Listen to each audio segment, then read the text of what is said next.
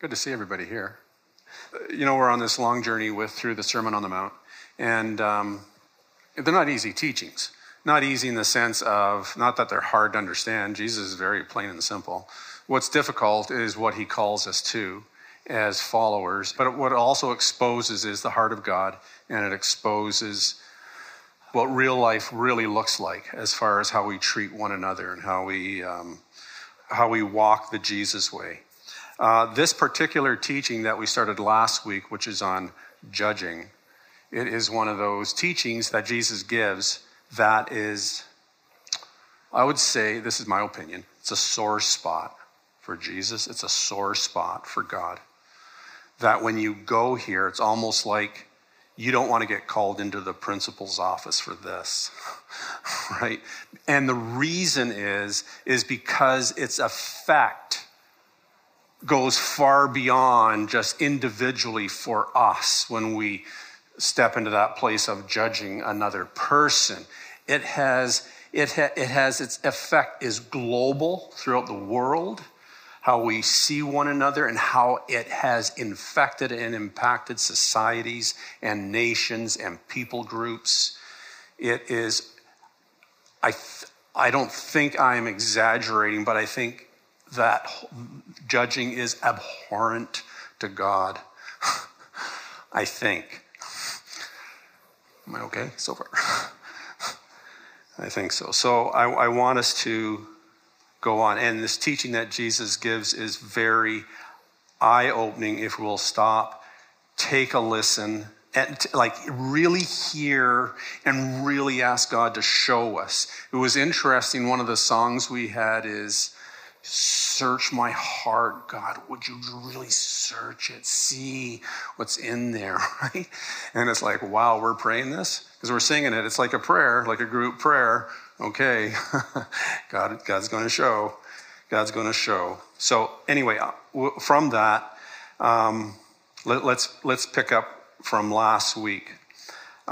So understanding the why behind people's behaviors or behind the systems within society is really, really important. I'm going to give some simple examples. One, in Ontario, we have what's called the Highway Traffic Act. It's a lot of do this, don't do this, all that. You can see it as that. But if you dig down to find out why does that law exist, when you dig down, what it's all about is the desire to provide the safe movement of vehicles and pedestrians on the highways and roadways of the province of Ontario. From that, to ensure that we have these rules, laws in place. Boom, boom, boom, boom, boom. It's the same with our legal system. We have things, you hear things of, the saying, not sayings, but the principles of you're innocent until proven guilty, right? Or if you're arrested for a criminal charge, you have the right to remain silent. You don't have to say anything. The officer asks for a statement, you can say, "I'm not going to." And it's okay. Most of the time. It should be, it's supposed to be. In the court, it's up to the prosecution to prove their case. It's not up to the person who's been accused to prove they're innocent. It doesn't have to, right? That doesn't have to happen. Why? You got to ask, why do we have those principles there? They're there because underlying that is this saying that you'll hear. Lawyers will tell you this. Law people will tell you this. Is that we would rather a guilty person go free than an innocent person be locked up, right? We tilt things so that will happen. Hopefully, it doesn't always happen, of course, because there's flaws in things. And ditto for Jesus's Sermon on the Mount. There is an underlying thing. Dig down in the Sermon on the Mount, and of course the rationale is loving your neighbor as yourself. That's what the rationale. You dig down there, and that's what you find why everything comes, the teachings that come out, and the call to follow Jesus in this way. And so Jesus' command in Matthew 7, and we're just covering from 1 to 5, is he starts off with, do not judge others, and you will not be judged, for you will be treated as you treat others. The standard you use in judging is the standard by which you will be judged. And that is based on loving your neighbor as yourself. And you have to ask the question, you have to ask Jesus, but why are we so prone to judging? Why am I so prone to judging, Jesus? Why is that? And Jesus gives us insight to this. He just doesn't leave it at this. He continues with these words, and he goes, and why worry about a speck in your friend's eye when you have a log in your own? How can you think of saying to your friend, let me help you get rid of that speck in your eye, when you can't see past the log in your own eye? Hypocrite. First, get rid of the log in your own eye, then you will see well enough to deal with the speck in your friend's eye. And the words I would call you to key on this morning, to focus on, are the words judge, log, and hypocrite. Because those words reveal what's really going on here. The act of judging is weighing one thing, and I want you to think back to the old scale, right? This thing here. Isn't that an ominous picture? That's one you'd have at the front of a courtroom, right behind the judge. There's a reason why they make some of the old courthouses look just so intimidating. Anyway, rabbit trail there. It's weighing one thing against another. One side is the standard, right, for which something is to be weighed against, because the other side is what you're going to weigh. But there's one side that is the standard, is the true thing, and the other you're going to put and weigh in the scales. That's what that is all about. That's a balance scale, right? And here's what's going on when I step into the realm of judging someone. When that happens, when I step into that, I am putting the person on the scales as the one to be weighed. Boom. Right? That's what, when Jesus talks about judging, he's talking about this. And back then, that would have been the way to measure things right there with that on those scales. But the standard I am weighing that person against, I know righteously we would say, well, is the Bible, is Scripture. It's me. I am putting them on the scales, and I am weighing them. I'm being the standard. That's a problem. That's a real problem now. We've entered into a real problem. And the problem with that is that the standard that is used on any scale represents what the true standard is for this true unit of measure by which similar things will be measured against. That's judging. So that word judge, that's what Jesus is talking about, what I'm stepping into when I step into that. But Jesus also describes those who judge as hypocrites. And you have to ask, you have to go, so what is hypocrite and judge? How can they be in the same sentence, Jesus? How do you do that? How does that happen? Hypocrite is a Greek word that means actor or stage player, right? That's what it means. So go back to Jesus' times. That's what it was understood as within the Greek culture. And of course, when theater was performed back then, they would put a mask on. They would wear a mask because they're telling a story, portraying people, and so it changes who they are, right? That's the whole purpose of it, right? And it's very similar to what actors do today. They don't necessarily wear a mask, but they play a character that is not themselves. They're playing somebody else, and they may put on a mask. They may be Batman in a movie, right? that person behind that mask is not really Batman, right? It's one of the actors whoever's playing that. But they present as someone else other than who they are. That's what an actor does. But Jesus isn't talking about theater. Because it's okay, you expect that from actors. But Jesus is saying something that is fairly strong when he says, hypocrites. He's saying something fairly strong. What he's saying here is, when I judge, I am presenting myself as someone other than myself.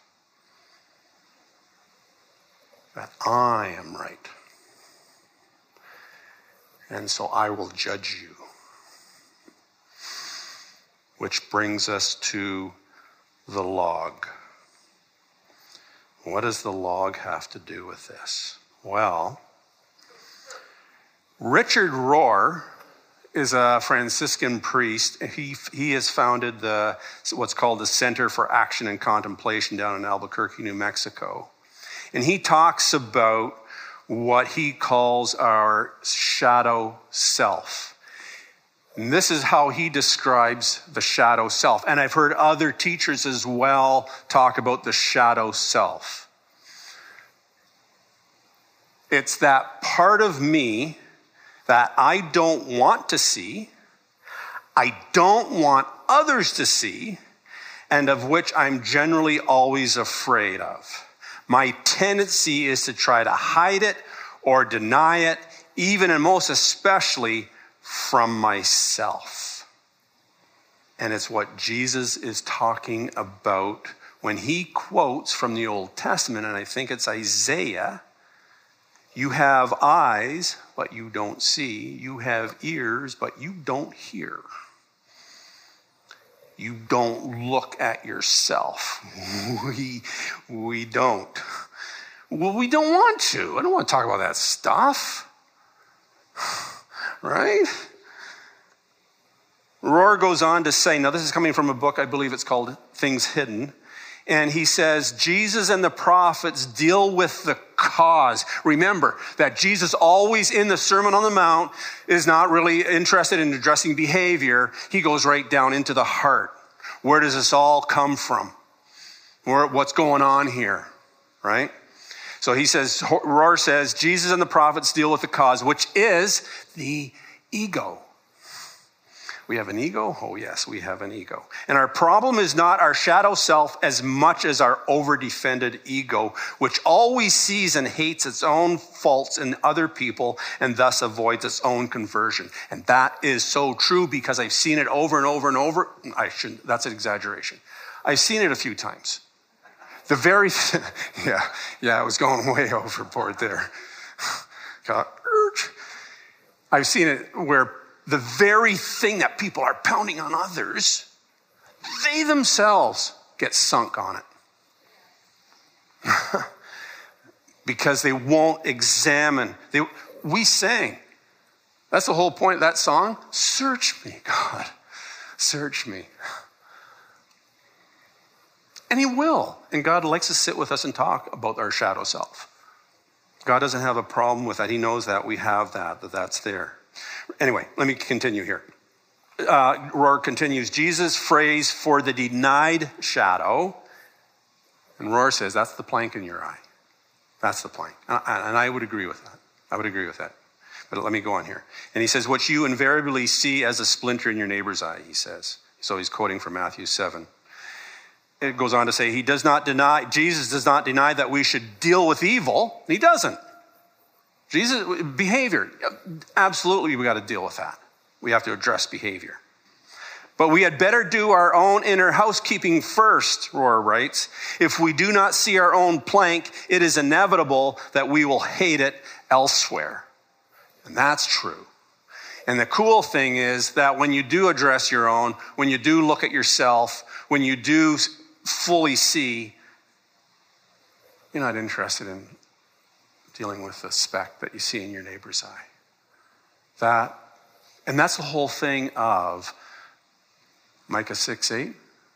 Do justice, love mercy, walk humbly with your God. Walk humbly with him. It's the whole thing of humility. So I'd say that Rohr is correct, that he's pointing to the fact that Jesus always deals with the heart. And in this teaching on judging, Jesus is going here into the heart. And understand this. Jesus does this because he loves us. He loves you. He doesn't want you to ignore this. He wants to bring healing. It's like, you go to your doctor. If you don't tell your doctor that you got a pain in your gut or something, doctor can't help you. It's when you acknowledge it, right? And then the doctor can help you, right? It's so important. And that plank is that part of me that I won't address, and definitely I don't want you to see it. And that's why there's that tendency that when I see it in you, it raises something up in me and we step into that place of judging. Because when I'm judging, as I said before, I am literally presenting myself as the standard or the accurate specimen that I measure you against. And Jesus said, are you sure you want to go play that game? We can play. That's what he says at the beginning of that teaching. You want to play that game? Fine. That's the standard we'll use against you. You want to judge? Let's go. Let's do it. Right? Go, no. It's wearing a mask. It's presenting yourself as something else than someone that you're not. That's what you're doing to someone who you judge. You're presenting yourself as someone that you're not. Putting a mask on. I said judging is abhorrent to God. There's different times in Scripture you go, yeah, I think maybe. God doesn't like dishonest. So that judging, that's dishonest scales, right? That's not right. That's ripping people off. So the prophet Amos, God spoke through the prophet, and this is what God said through the prophet to the people of Israel. You can't wait for the Sabbath day to be over and the religious festivals to end so you can get back to cheating the helpless. You measure out grain with dishonest measures and cheat the buyer with dishonest scales. God hates it. God hates that defrauding people. Here's something that's, so this, what he's talking about here, and if you read it in the New American Standard Bible, it expands that you measure out, what does it say? You make the ephah, which is a unit for measuring grain, small, and the shekel, which is a unit of weight, you make it great. And it's the whole thing so I can get more from you. That's what it's all doing. It's sort of like saying, you want to come and buy grain from me? I sell it by the bushel. I make my bushel a little smaller. Here's a fun thing. Did you know that goes on today? I don't know why I'm whispering. But have you ever noticed sometimes you go to get something and your brain's telling you, I think that's a little bit smaller, that package. And you go, I don't think so. And you look at it and you go, it is. What's the price? Or the price is more.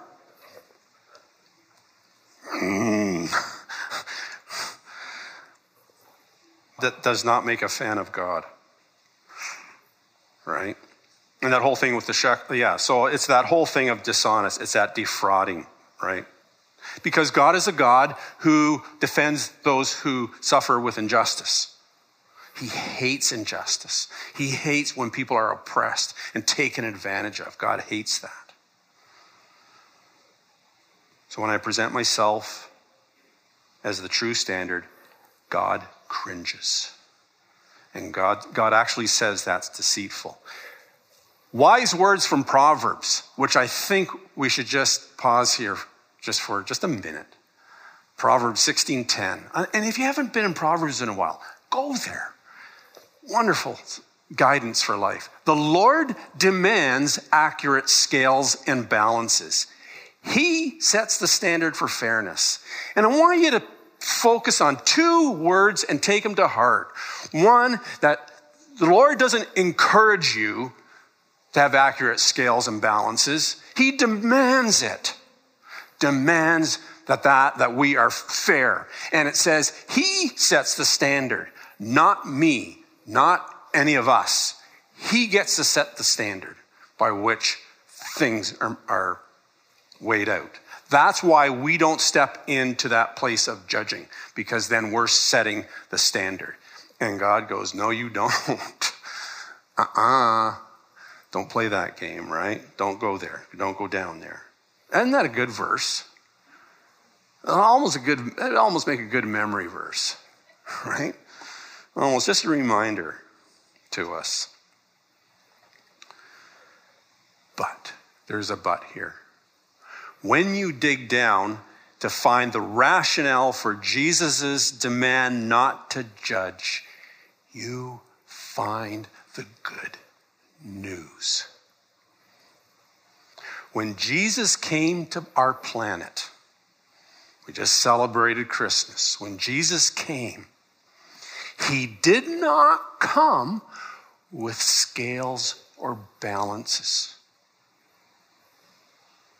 He came with, and I've written down here, grace towards all of humanity. Grace. No scales, no balances. And remember, Jesus is the complete revelation of who God is. Complete revelation. That's God. No scales, no balances. So now you start to go, oh, that's why this is such a hot button for Jesus. That when we step into this, you get Jesus' attention really quick. Right? Remember that those two verses we know so well. For this is how God loved the world. He gave his one and only Son so that everyone who believes in him, puts their full weight on him, trust him, will not perish but have eternal life. God sent his Son into the world not to judge the world. No scales, no balances. But to save, to rescue the world through him. His goal was to rescue, not to bring judgment. Not to judge. Because if he judged, we would be found wanting. That's why Paul says, when we live by the law, it brings death. It does. It shows we are guilty. And Christ didn't come in to bring the scales of justice out and set them on the table. And okay, let's put you on there, Glenn, and we'll see. Right? That's what you know what? Why not? But no, that's for all of us, right? We depend. We sang about it today. Your grace is enough. Your grace is enough. Recall what John wrote at the beginning of near the first chapter of his gospel. And I'm reading from the New American Standard Bible because it's probably the most taking from the Greek New Testament, the most accurate wording for it. But this is in John chapter 1, verses 16 and 17. For of his fullness, he's speaking of Jesus here, we have all received, and grace upon grace. For the law was given through Moses, grace and truth were realized through Jesus Christ. And John was trying to lay it out right at the beginning, to lay down the foundation that this Messiah that has come, this word that existed before the beginning, that everything that was created through him, this is what he has brought. This is the one who moved into the neighborhood and lives with us. He has brought grace upon grace. And that is our hope. And it's just John wanting us to see this, to understand who this God is we worship. And I'm so thankful for John that he captured this for us. So thankful for John. And then you got Paul. Paul can't speak enough about grace. That dude will start his letter with grace and peace to you from Christ Jesus our Lord, or he'll end his letters with grace and peace to you. May it always be with you. Paul is about grace, is about grace, is about grace, right? One of his letters that he wrote was the letter to the Romans. And chapter 5 is almost like it just talks about the grace of God. And here's just a little sample of what Paul writes, which is his heart. And he says, but there is a great difference between Adam's sin and God's gracious gift. For the sin of this one man, Adam, brought death to many. But even greater is God's wonderful grace and his gift of forgiveness to many through this other man, Jesus Christ. And if you continue through that 5th chapter in Romans and you hit chapter 6, Paul in chapter 6 talks about, how he had heard that some people were saying, so if sin abounds more, then grace will abound more. And so therefore it would be okay to sin to show God's grace. And Paul basically goes, gag. No, not a chance. Not a chance. That'd be contempt. That'd be contempt is what it would be. Because God's grace is something that's poured out for us. Poured out for us. And we can just receive that. And the opposite of judging is grace. Opposite of judging is mercy. Is compassion. Is love. That is the opposite. That's why Jesus says, don't go there. Don't go there. In John's little letter, 1 John, he writes, this is real love. Not that we loved God, but that he loved us and sent his son as a sacrifice to take away our sins. This whole thing of grace is God's initiative towards us. God took the initiative. You got to ponder that and think about that. This is a wonderful, amazing God. This is wonderful. This is good news. This is very, very good news. I want to tell you just a real quick story that impacted my life. Church I grew up in was the Stony Creek Alliance Church. Doesn't exist anymore because the way things went. But in our time, it was just a wonderful, so profound, impacting church for me. And the reason it was is the pastors there that we had, their thing was centering around God's love for us. But the people, the leadership in that church, they were just beautiful people. Beautiful people. And they led by example. And I'll never forget one of the leaders, one of the chartered members of our church that were there when it was first planted. His 16-year-old daughter became pregnant. And back in that day, that would have been I would have been 13 at the time, I think. So 73, something like that. That was something that, hide away, shame, right? I remember when the father's name was Russ. I remember when Russ stood up at the church, explained just what was going on in the family. And he said, we love our daughter. We're walking with her. And we're going to stand with her. And we're standing with her boyfriend. His name was Joe. And Joe wasn't a follower, wasn't a believer. And we're just standing under God's grace with all this. That impacted me. Because it was like, that's amazing. I'd never seen that ever before. I've never seen that. And here's the amazing thing from that. It wasn't long after they ended up getting married. Joe and Nancy, they got married. And then it was like, a year later? You hear the story of Joe became a follower of Jesus. And then a couple years later, Joe and Nancy sends a call into ministry. And they move out to Canadian Bible College. That was the Alliance Bible College out there in seminary in Regina, Saskatchewan. He goes through school, and then they pastor a church, and he's pastored ever since.